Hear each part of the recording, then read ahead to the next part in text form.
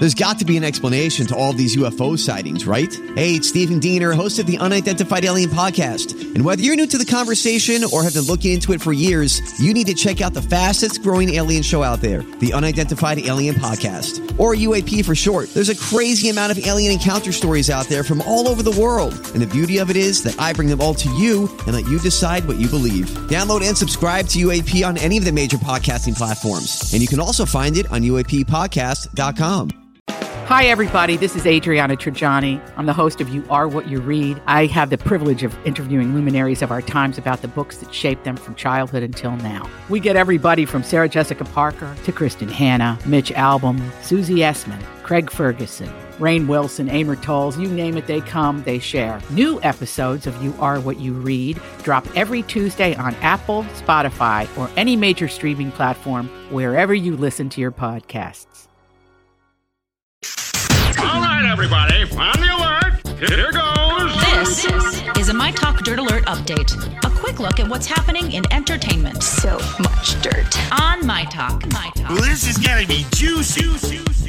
Tom Brokaw has canceled his upcoming commencement speech at a Connecticut university amid controversy surrounding the recent sexual harassment allegations made against him in the Washington Post. Sacred Heart University said that Brokaw did not want to distract from the May 13th event. He will be replaced by Linda McMahon. How about the blistering letter, though, that he wrote about that this woman who's accused him and that is absolutely not true. He disagrees. I am having a hard time believing this about Tom Brokaw. I am too. I really am. I don't know why. There's something about her story that...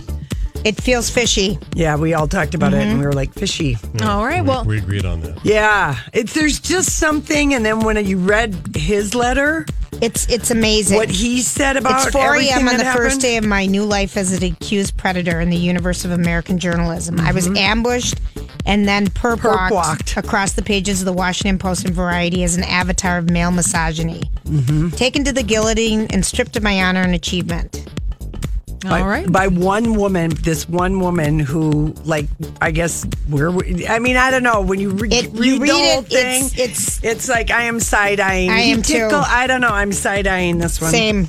All right, ABBA is reuniting and has set a TV special to air on NBC in the United States. The band formed back in 1972, broke up in 1982, and previously reunited for a one-off private party in 2016. The TV special will air in December, and we have also been promised new music from ABBA. So, yes, very exciting. Isn't it a cartoon TV show?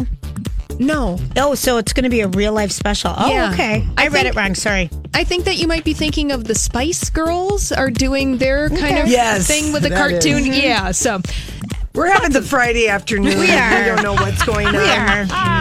All right, well, Jurassic Park is one of Steven Spielberg's most iconic films, but when he was making it, he started to resent the movie because he was working on it at the same time as Schindler's List. Spielberg said going back and forth between the Holocaust drama and the dinosaur blockbuster made him resentful and angry that he had to go between the experience of Schindler's List to dinosaurs chasing jeeps. He said he eventually changed his mind after Jurassic Park was released and went on to make $1 billion worldwide. So. Well, imagine how that would change your mind. Yeah, imagine that. Yep. And in case you missed it, Prince William and Kate Middleton revealed the name of their new baby boy. He is Louis Arthur Charles, to be known as His Royal Highness Prince Louis of Cambridge. Louis! Prince Louis! And some of the bookies were right. Arthur is part of his name. So yeah, middle name. Middle name. All right. Well, that's all the dirt this hour. For more everything entertainment, check out our website. It's mytalk1071.com.